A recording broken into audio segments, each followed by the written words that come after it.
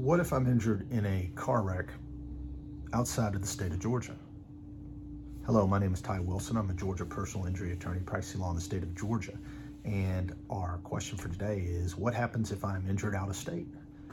And the short answer is, you need an attorney from the state that you've been injured in. Or if you live in Georgia and you have someone that is also licensed to practice law in that other state, well, you can certainly sign up with them and have them represent you.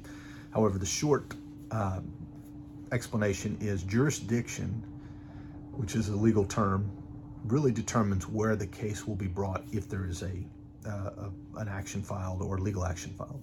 And so if you've been injured out of state, it's always best to obtain counsel who is licensed within that state.